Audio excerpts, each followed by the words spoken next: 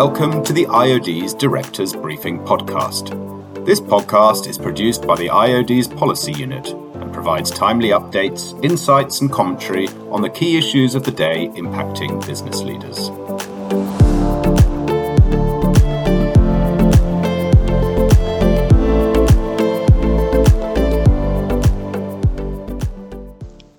Hello, my name is Hugo Lee. I am the IOD's Media and Comms lead.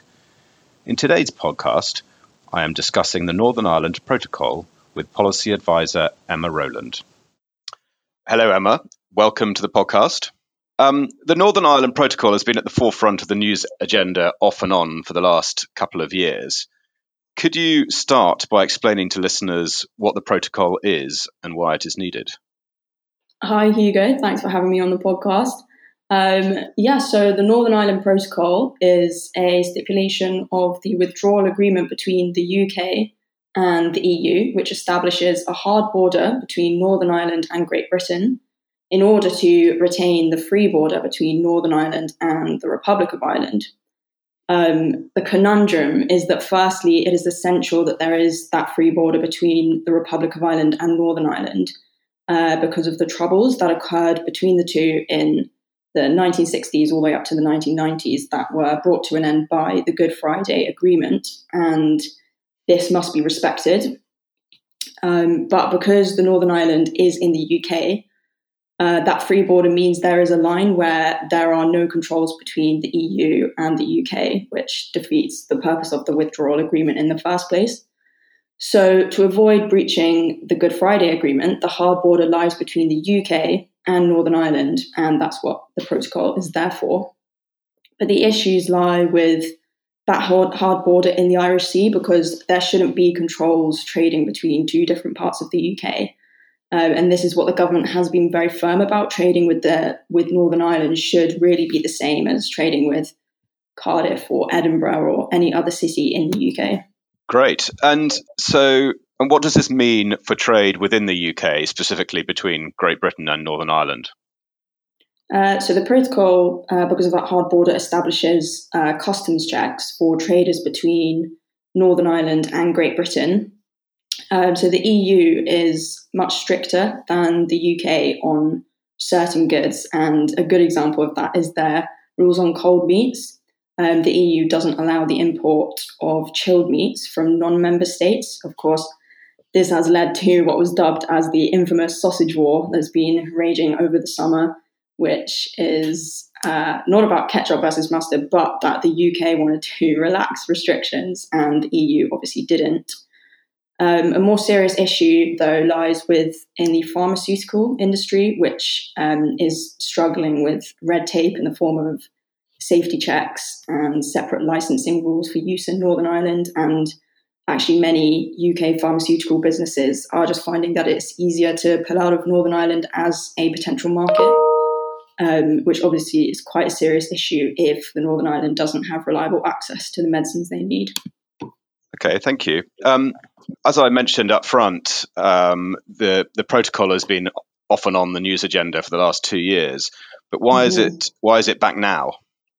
Yeah, it's back again. Our government is calling for a complete overhaul of the protocol.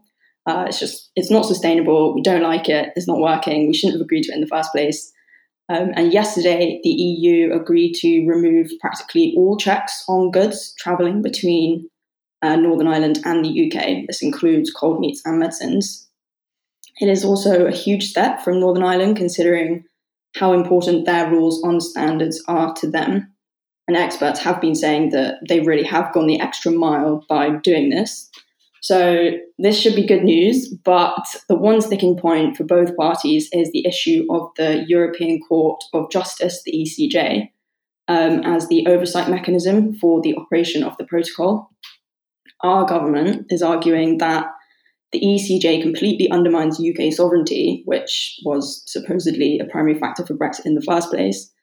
Instead, the government is calling for an independent body to replace the ECJ in line with international arbitration standards. But since Northern Ireland has unfettered access to the EU via the Republic of Ireland, the EU is refusing to budge on this because to them, the ECJ ensures equality of standards, a level playing field that is fundamental to their single market. Okay. And at the recent Tory conference, Lord Frost said that triggering Article 16 may be the only way forward for the UK. Could you tell us a little bit about what Article 16 is and what that would mean? Mm-hmm. So Article 16 is a mechanism within the agreement that when it is triggered, it would suspend the Northern Ireland Protocol.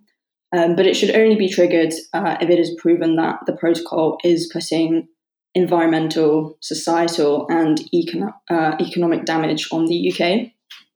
If we can't prove that, then the UK can and will potentially impose very serious sanctions on us and pretty hefty legal action.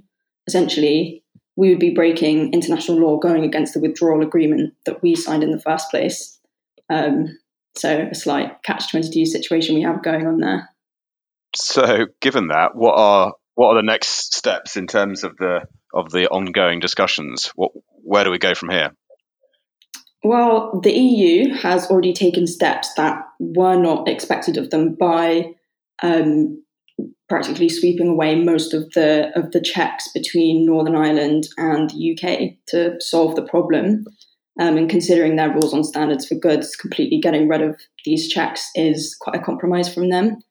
But if the UK isn't prepared to budge on the issue of the ECJ, and they don't reach a mutual solution, then, as I said, the EU can impose very harmful sanctions, which will be very damaging in the long term. So it is really crucial that the government and the EU must find a sensible and realistic, pragmatic solution to avoid this situation for businesses moving forwards.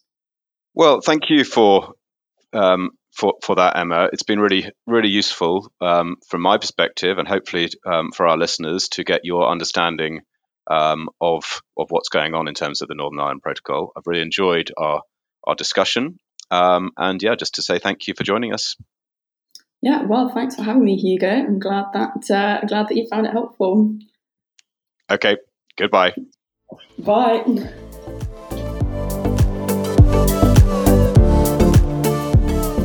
We hope that you have enjoyed this Directors Briefing podcast. Please do subscribe to our channel to ensure that you are kept up to date on our future podcasts. You can find more information about our work on our website at iod.com/news and on our LinkedIn and Twitter profiles. You can also contact us directly via policy-unit@iod.com.